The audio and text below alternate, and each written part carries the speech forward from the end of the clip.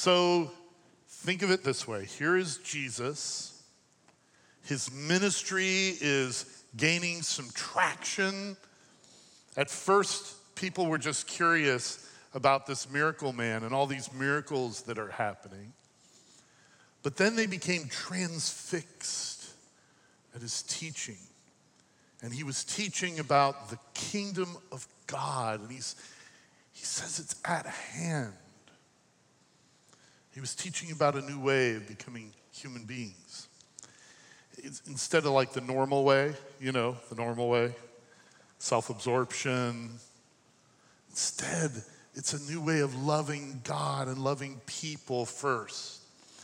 And this actually made some religious people very, very angry because they were religious professionals and it exposed their hypocrisy and deceit. So these religious leaders, these religious professionals, the Pharisees, who their profession was not to love God, love people. Their profession was to show people why they needed them and how awful they were. They went into attack mode and they accused Jesus of being in league with the devil. Ascribing the work of the Holy Spirit to the devil is not a good idea. So Jesus told people to watch out for the Pharisees because they know all the rules, but they don't know any of the wisdom behind the rules. And they certainly don't care about you. Don't fear them. But he says, your heavenly Father, oh man, he remembers every sparrow. He has every hair on your head numbered. So don't be afraid. Someday, when you're standing before rulers and hypocrites, you won't even need to defend yourselves because the Holy Spirit will teach you what to say. And this is intense stuff. You could hear a pin drop. It seemed like in his day there were no distractions, right? And Jesus' words, it was almost like this evil spell of darkness and self-seeking and hypocrisy and hatred is just pulled away. And the light of Jesus' portrait of the kingdom of God is just shining all around the disciples. Imagine this moment in Luke chapter 12. And in this powerful, intense moment, someone standing in the crowd breaks the silence. Luke chapter 12, verse 13, this is what he says. Someone in the crowd said to him, hey, teacher, tell my brother to divide the inheritance with me. The guy doesn't get it. And clearly, as we'll see in a moment, Jesus is not pleased with the question. And it just must have been so awkward. So how does Jesus respond to this? Like out of nowhere, completely, this guy's totally into his own agenda, missing the whole point of everything Jesus was saying. What does Jesus do? Jesus responds as only Jesus does. He tells a parable. So watch this. The parables of Jesus. Let's look at what Jesus said about a wealthy man who was most successful in becoming a fool. In Luke chapter 12, we read about a man who shouts out to Jesus for justice. The man wants his brother to divide an inheritance equally with him, and he wants Jesus to make his brother do so. Jesus refused to arbitrate the inheritance dispute, but gave the man something far more valuable, a lesson. He told the story of a wealthy man who had a bumper crop. In fact, the windfall was so big, he didn't have enough room to store it all. But instead of sharing his abundance, the successful man decided to just add more storage. He congratulated himself, figuring he had enough stored up to take it easy for years to come.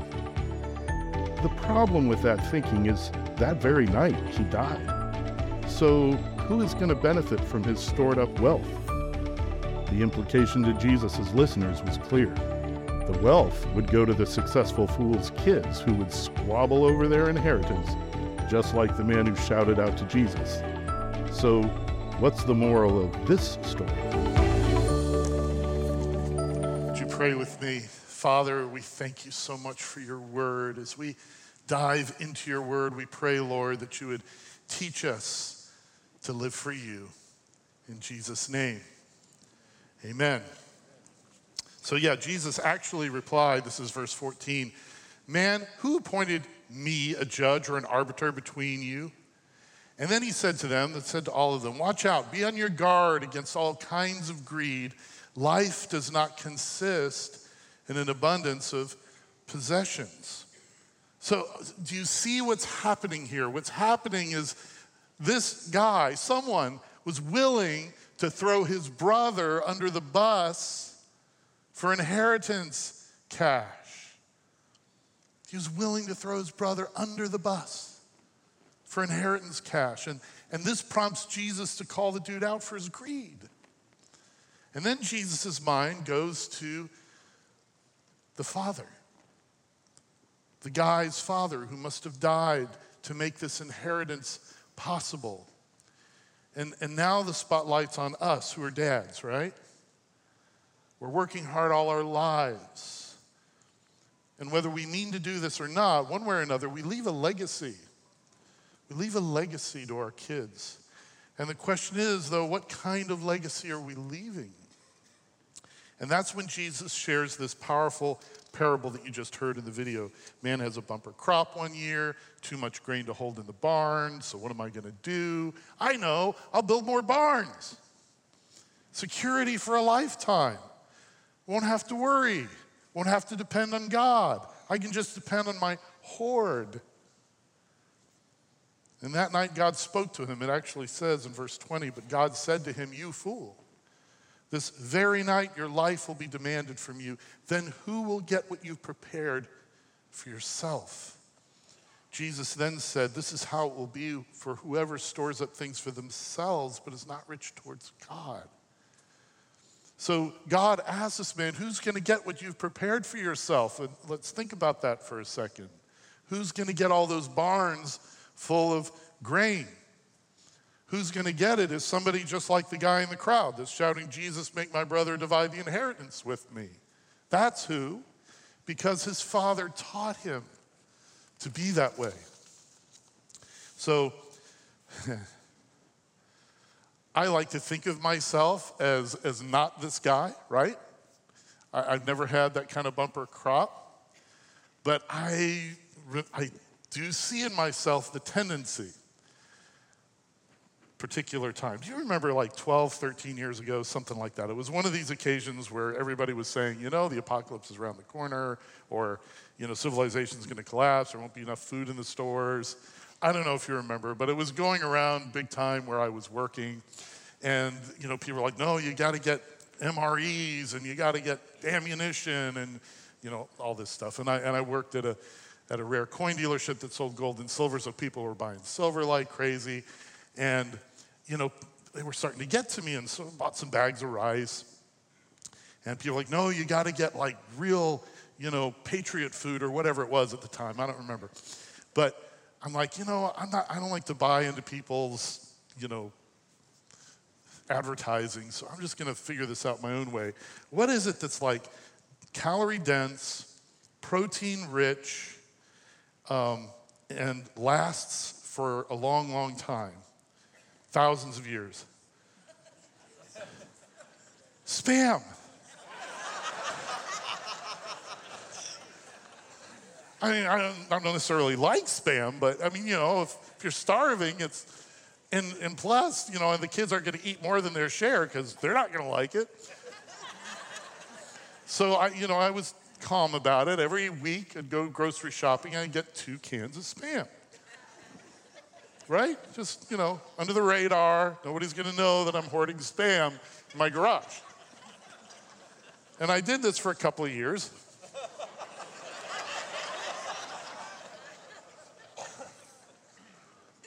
We had this special shelf that was like really deep so we could put stuff in the front and the Spam was on the back. Very well hidden. Nobody would find it. Well, just spoiler alert, the apocalypse did not happen. And when I went into ministry full-time, I was doing this part-time, but when I went in full-time, almost 7 years ago now, I'm like, you know what, we got to sell the house, move into a small apartment. We didn't have room for the Spam. And I'm like, you know, what kind of lesson am I giving? Am I trusting God? Or am I trusting in Spam? So we loaded up the Spam. My wife took it to Helping Hands. And it all fit in the car. And Clayton Davis, that's Pastor Glenn's dad, was there receiving it. And he's like, this is the mother load. Yeah. I should have done this in the beginning. It's okay to buy a couple extra cans of something, but why not give it away? What should that successful man have done with his bumper crop? Paul writes in 2 Corinthians chapter 9, now he who supplies seed to the sower and bread for food will also supply and increase your store of seed and will enlarge the harvest of your righteousness. You will be enriched in every way so that you can be generous on every occasion, and through us, your generosity will result in thanksgiving to God. You see, because, and this is in your notes, God does not intend for our blessings to stop with us. He intends for them to flow through us. That's what we're here for. So this guy, instead of choosing how he would bless other people with his newfound wealth, some people call this the parable of the rich fool. It doesn't say that. It says that he had one big bumper crop. He was successful. He was a successful fool. But he died. And his attitude of hoarding and greed didn't do him any good. It was just his legacy to the next generation. He could have experienced the joy of blessing others, but now he's lost everything. So today from this parable, knowing that I can have this tendency, I want to ask myself 3 questions. And I'm inviting you to listen in on this self-reflection. Because the incident with the Spam taught me that if I'm not careful, I can start to think the way that successful fool thought. The first question I have to ask myself is this: where's my heart?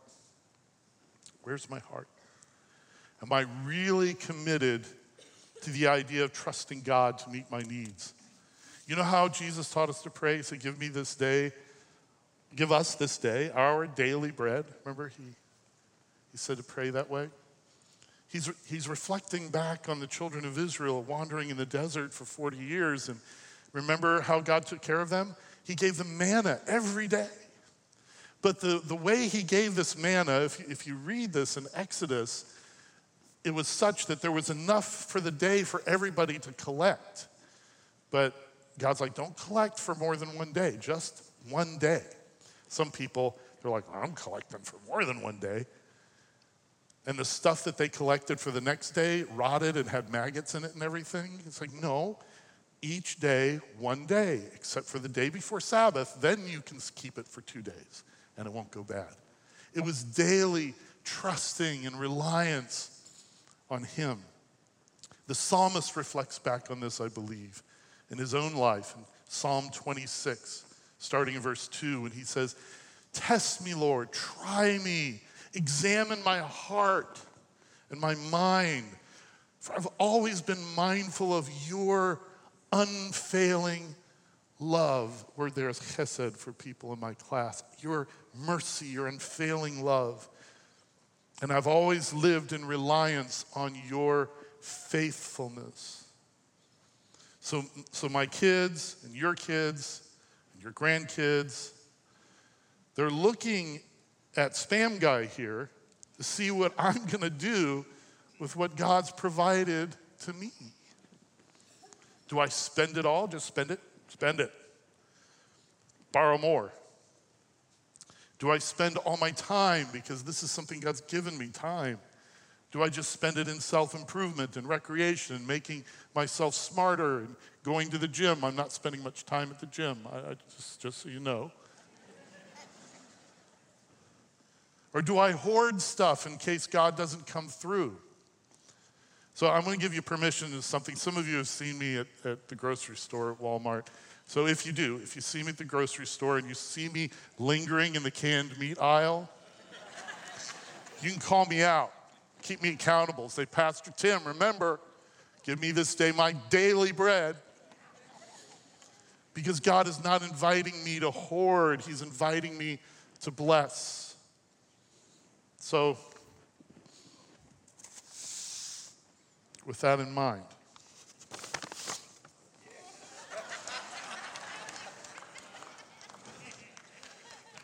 does anyone in this room actually like Spam? Would you raise your hand? There's a few people. Pastor Andrew I bought this Spam the other day and it is yours. Keto Mike, that makes sense. Yes, oh, I'm sorry, it's going to somebody else. God bless you, sir. God bless you. It is a blessing to be a blessing. It felt good.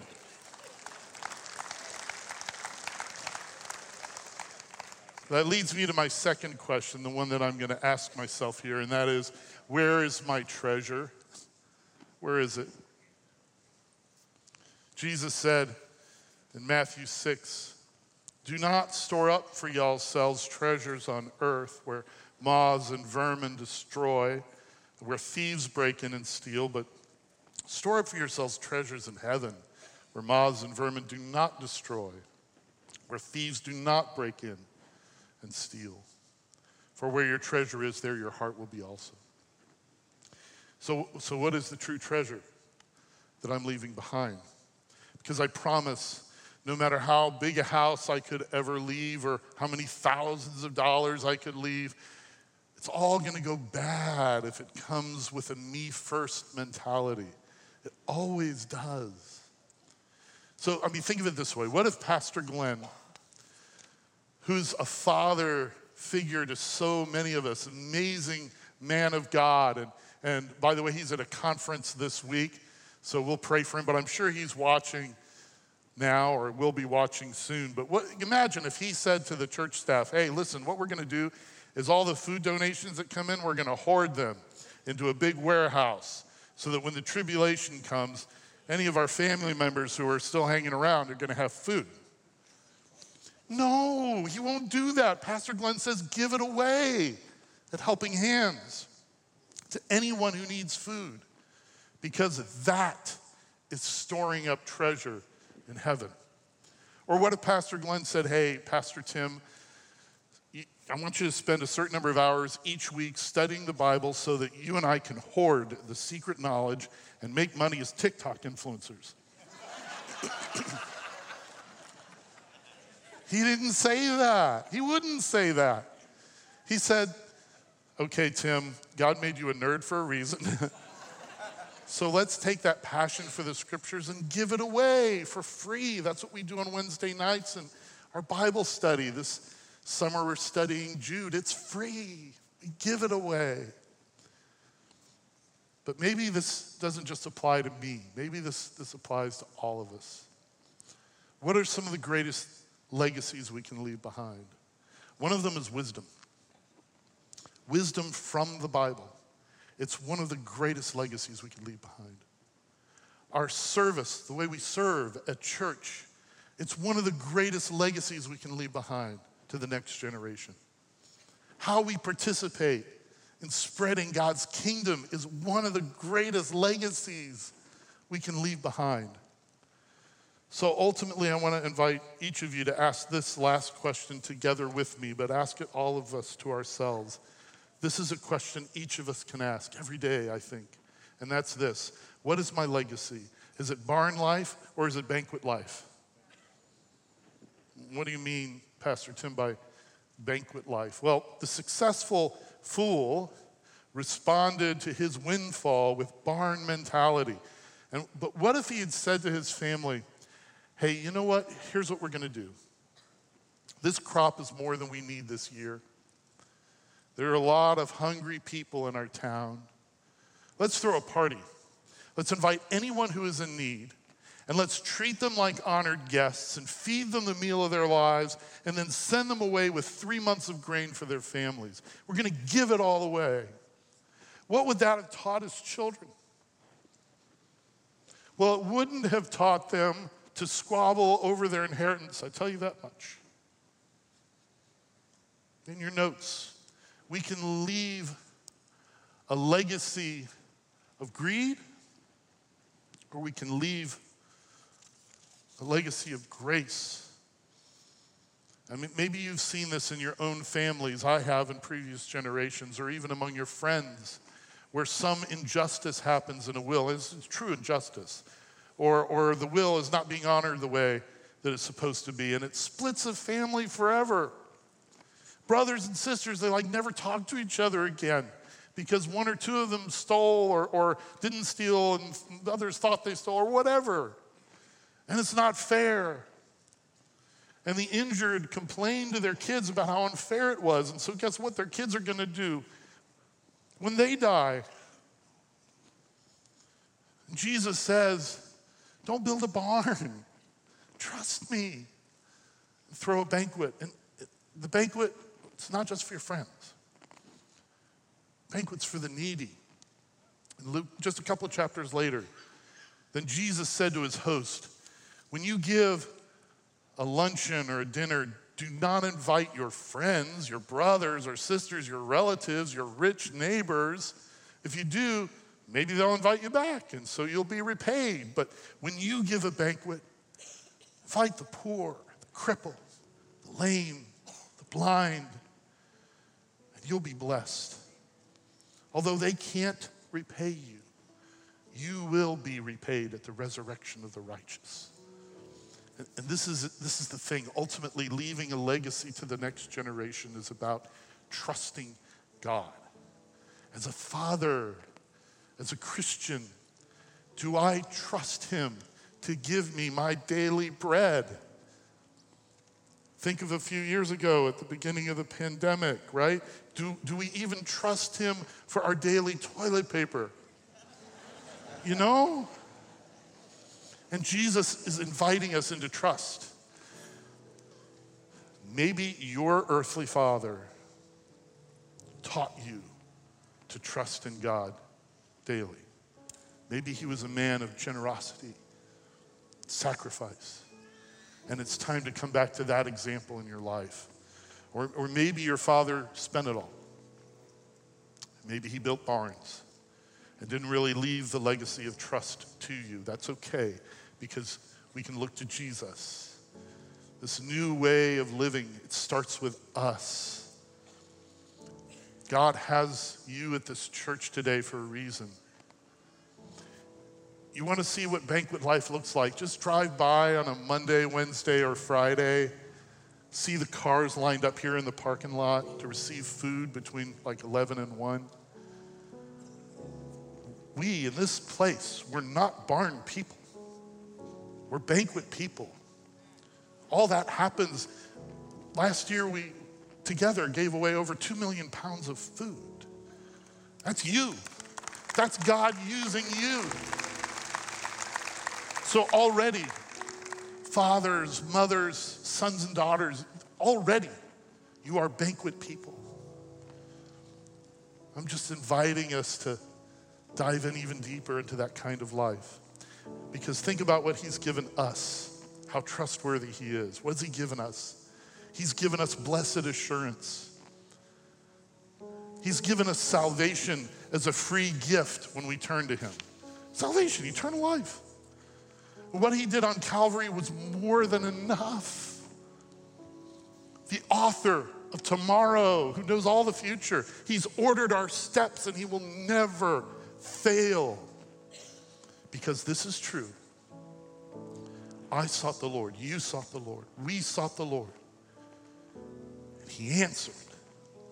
So it's Father's Day, so it's a great day to trust our Heavenly Father, to make Father's Day most of all about him. What's the moral of the story that Jesus told to that young man trying to appropriate his father's legacy? His moral is don't trust in the barn. Trust in God. And we're going to sing a song that is pretty new to us here at this church, but you've heard it before probably. It's beautiful. I want to invite you to take in this song any way you desire. You can stand and worship. You can sit and soak it in. But let's join in this song together.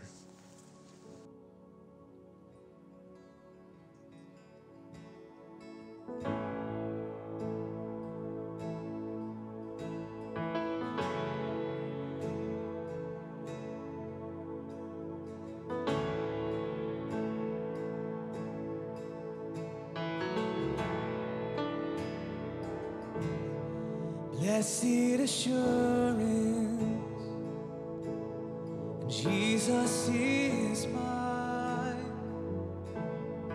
He's been my fourth man in the fire, time after time. I'm born of His Spirit and washed in His blood. And what He did for me on Calvary is more than enough. So I trust in God, my Savior, the one who will never fail. He will never fail.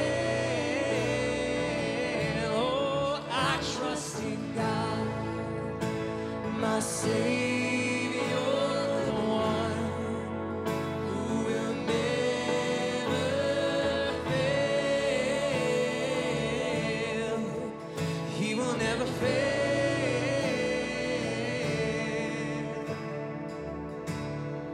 Perfect submission,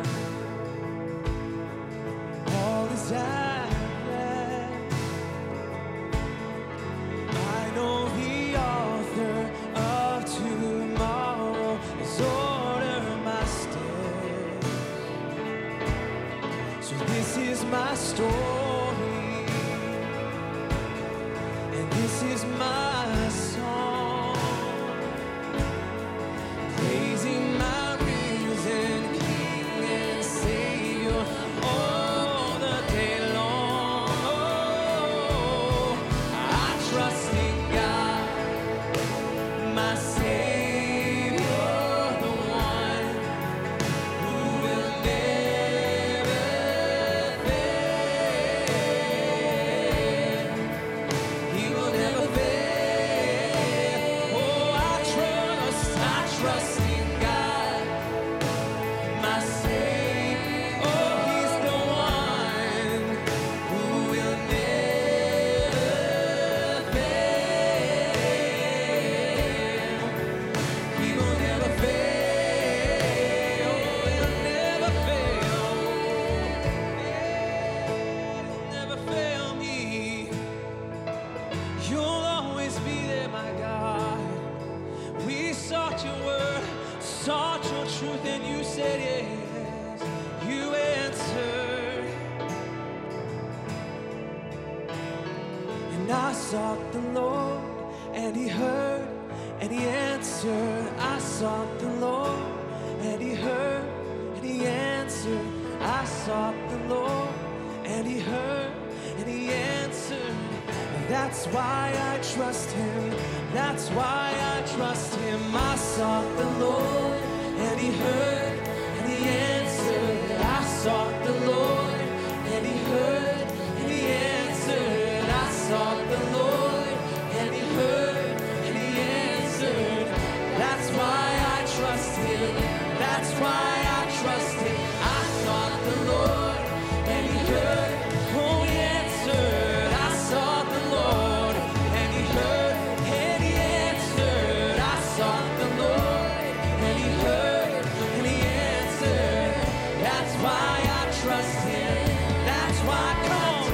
Oh, I sought the Lord, and He heard, oh, He answered. I sought the Lord, and He heard, oh, He answered me. I sought the Lord, and He heard, and He answered. That's why I trust Him.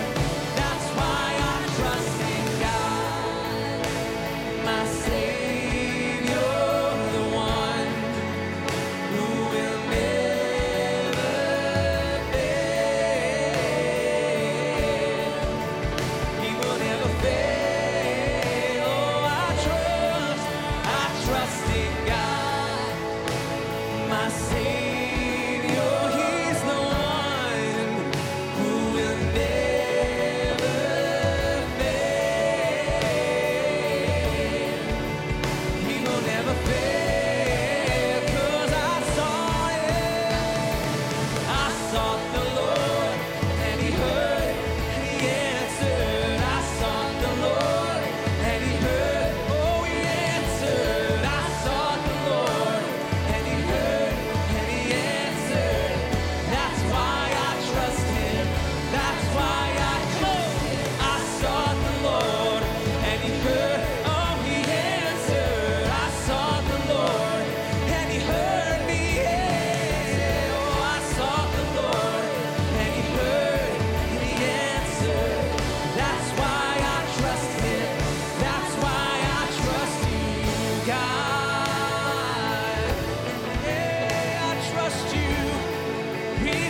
sought you, Lord.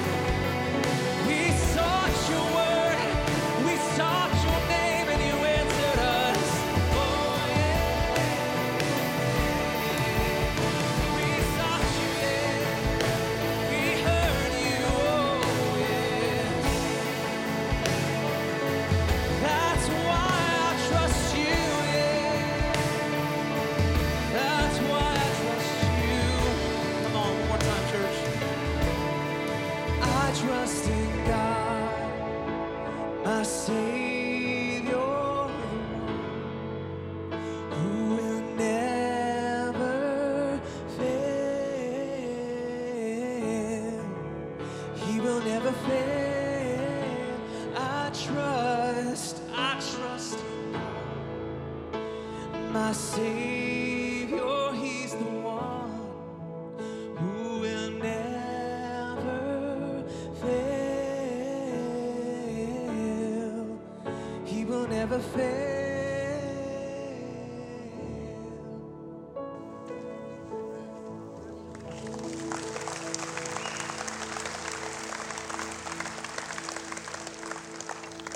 You can have a seat for a moment. So after Jesus told this parable, there's a follow-up. Jesus continued to talk. He turned to his disciples to kind of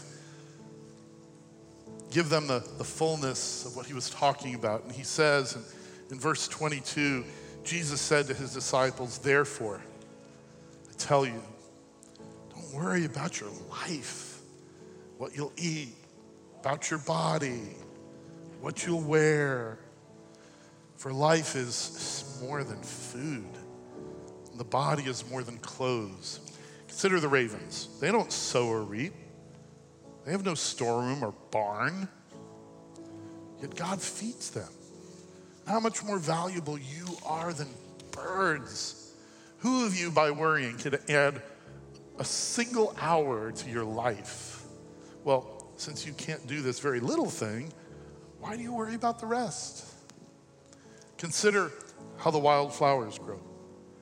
They do not labor or spin, but I tell you, not even Solomon in all his splendor was dressed like one of these. If that's how God clothes the grass of the field, which is here today and tomorrow is thrown into the fire, how much more will he clothe you, you of little faith? Don't set your heart on what you will eat or drink. Don't worry about it. For the pagan world runs after all such things. And your Father knows that you need them. But seek his kingdom. And these things will be given to you as well. Don't be afraid, little flock. For your Father's been pleased to give you the kingdom. Sell your possessions, give to the poor. Provide purses for yourselves that will not wear out, a treasure in heaven that will never fail, where no thief comes near and no moth destroys. For where your treasure is, there your heart will be also. See what he's doing? He's teaching an abundance mindset, not a scarcity mindset. Father will take care of you. Trust in him. He's not saying never have a 401k or any of that stuff. But let our mindsets be that of which, what's the least I can get away with keeping so that I can be a blessing to other people? I know, it's crazy, it's upside down. Well, that doesn't work today, Pastor Tim. Well, it didn't work then either.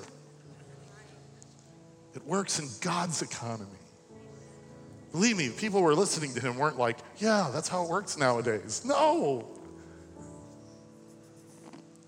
You and I, when we put this principle into our lives of blessing other people, everything changes. Just a heads up, for a moment, we're going to take the lights down in just a minute. So if you feel like moving around, just be very, very careful in a moment. Be safe.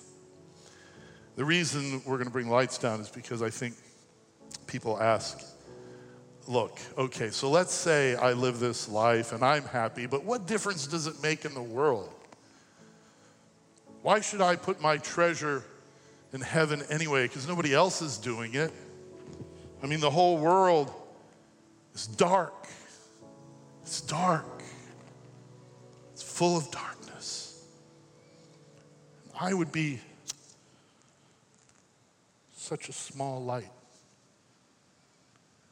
You see what happens when there's darkness all around? People are drawn to even a small light. It changes everything. It changes the room. Because in a dark room, even a small light sends a big message.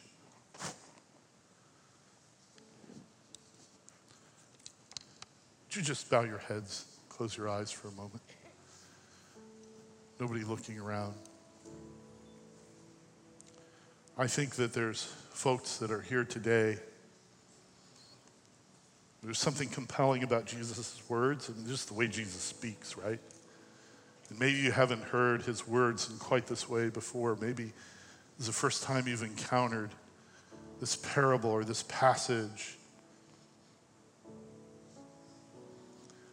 I want to encourage you that what he's asked of us is not something he hasn't done himself. He's given us eternity for the asking. The way the gospel works is not the way normal human religion works. The way normal human religion works is you got to earn your way into God's favor, or you've got to do certain things. You've got to get good enough, and then you'll achieve enlightenment, or you'll achieve salvation. And that is not the New Testament at all. It's not the Bible. What God did is he looked and says that there's no way they can earn it. Of course not. We're infected by sin, and even a little bit of that poisons the whole thing. So God says, I'm going to have to do it for them. And he sent his own son to die on our behalf, to take upon himself all the sin and defeat sin and hell and death in his own body. And he rose again in a promise of eternal life for anyone who would put their trust in him and say, okay, Jesus, I know I can't earn this. I know I can't be good enough myself, so I trust in you. Please forgive me my sins. This new life you're talking about, this eternal life, I'm open. I receive it today, Lord, if it's really you that's giving it, and it really is. And if that's you and you would say, if that's how it works, I'm in. And you just want to say, Pastor Tim, I'd like you to please pray for me. With everybody's head bowed, eyes closed, because I'm not going to call you out, have you stand up, or anything like that. This is kind of a moment, me, you, and God right now. If you want to say, Pastor Tim, yes, please pray for me for that. I'm going to count to 3. As soon as I count to 3, you can just slip your hand up in the air. As soon as I see you can put it right back down. 1, 2, 3. Thank you. Thank you. Yes. Thank you. Thank you. Yes. Thank you. I see those hands. And Father, I pray for those who raised their hands and those who wanted to. And I pray, Father, that you'd reveal yourself to them in a new and powerful way. Give them the gift of your Son. Change your lives this day. In Jesus' name. You know, and for the sake of the people that raised their hands, would you all join me in this prayer? And if you're praying this prayer for the very first time, you mean it in your heart, God, he always answers yes to this prayer. The Bible says those who call upon the name of the Lord will be saved. So pray after me, will you? Father, I come to you in the name of Jesus. I know I've done wrong. I know I've sinned. But you sent your Son to die for me. So I ask forgiveness, and I receive new life, and I make you, Jesus, my Lord, my Savior, and my God. In Jesus' name, amen. Amen. Is God good or what?